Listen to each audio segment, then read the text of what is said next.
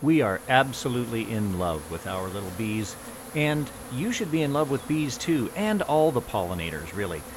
35% of the world's food crops depend on animal pollinators. Now, that isn't just bees. We're partial to them because of the honey, of course. But you want to consider all the pollinators when you're thinking about impacts on the planet. It might be bees, butterflies, moths, birds, bats, and lots of other insects.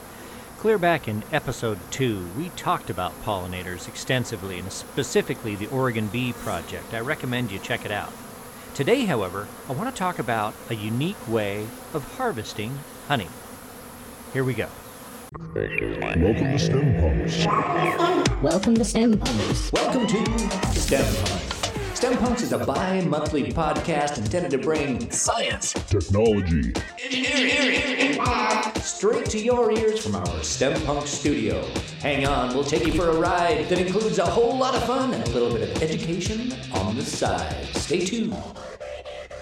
Nice to be in orbit. Welcome to the STEM Punks podcast. My name is Joe Garoot, and I will be your host. And with me, as always, is my buddy, STEMBot. Hello, STEMBot. Hello, Joe. STEMBot, as you know, I have been really busy out at the hive lately. Yes, I do.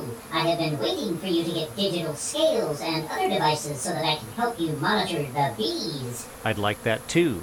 For now, will you please roll that tape of the flow hive? Okie dokie. Now, this is why I wanted to do the episode. This is a flow hive. These are plastic cells that the bees have filled in with wax in those little gaps. You'll see here that they have taken the entire honeycomb of plastic, made it their own, and built up wax not only in those grooves, but along the top to cap off the cells and fill it with honey. As you'll see here in a little bit when I harvest it, those plastic honeycombs really make it easy to just drain the hive without taking it apart and disrupting the bees. So we've been waiting to do this for 4 years, and what we do with the flow hive is we take this little section right here out at the top. The reason we've been waiting 4 years is due to hive failures, but that also is in episode 2. Just a little puff of smoke in here to kind of send them back away from this opening. That's it, girls, come on. The reason I'm calling them girls is because all of the worker bees are female. There we go, and then we get them going elsewhere in the hive, so they're not going to be right here by where we're working.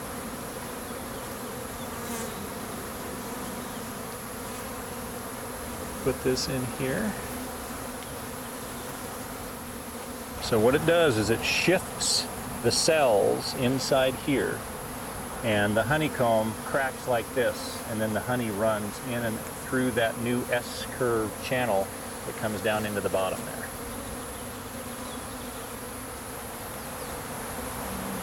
And there it is. There is just about nothing better than having fresh honey right on your finger, right out of the hive. And you know, the beauty of it is that the bees can continue with their normal routine. Other than that little bit of smoke I put in the back, I didn't really affect what they were doing on the inside of the hive.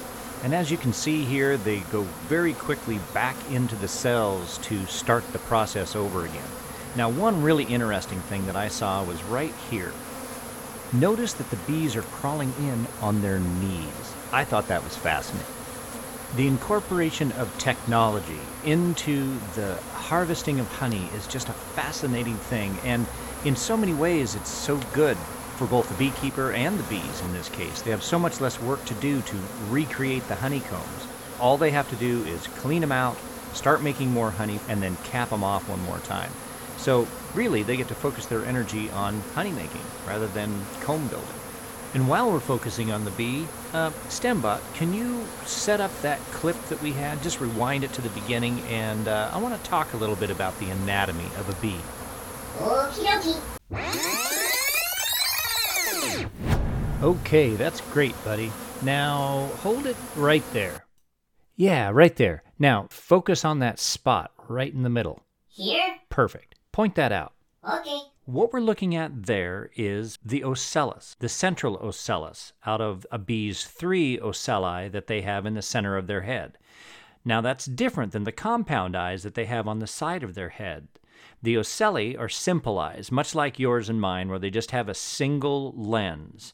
The bees use this to navigate with the sun. The compound eyes will see a myriad of colors clear into the ultraviolet range that we cannot see, and that lets them get more specific.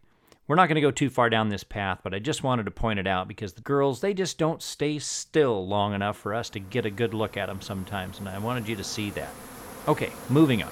There are other parts of the bee that I would love to show you, but I think we need to... Oh, wait, hang on right there. Yep, right there. Now, STEMbot, highlight that little sac on the back of her leg. Got it.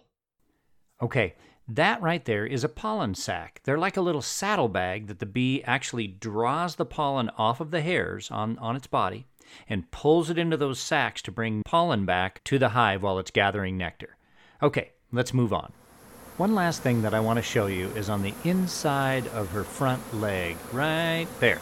STEMbot, will you please zoom in on her front leg? Sure. What I want you to see there is a little spur that's coming off of the tibia of that little bee. Just inside there, where you can't really see, there's also a little semicircle in what we would consider the knee joint. What you'll see here in a moment is that leg go up and over her antenna to clean the antenna off. When she flexes her leg, the semicircle closes, that little spur wraps around, and she encompasses the entire antenna to keep it clean. Now, I could do an entire episode on all of the aspects of a bee antenna, but I just want to give you a quick little look in slow motion of what this looks like, this cleaning process. STEMbot, can you run that in slow motion, please? Okay. Now notice how her antenna bends down, the leg comes over, and she wraps around it to clean it. It's not overstating it to say that that antenna acts as nose, fingers, ears, taste buds, protractor, hygrometer, thermometer, speedometer, direction finder, CO2 sensor. It's an amazing part of a bee. And these creatures are amazing. So I hope that you have learned a little something here and can understand that not only is technology a part of harvesting honey and a new way that STEM is tied into a very old, centuries-old system of nature, but that the creatures themselves really are the star of the show, and we have to do our part to protect them.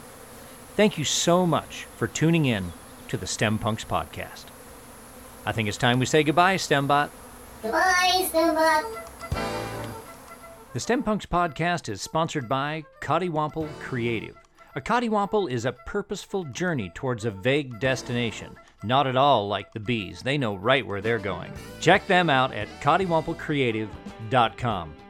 We also want to thank our sponsors on Patreon. If you like the show and can do $1 a month, check out our link in the show notes for our Patreon page. Thank you all for listening.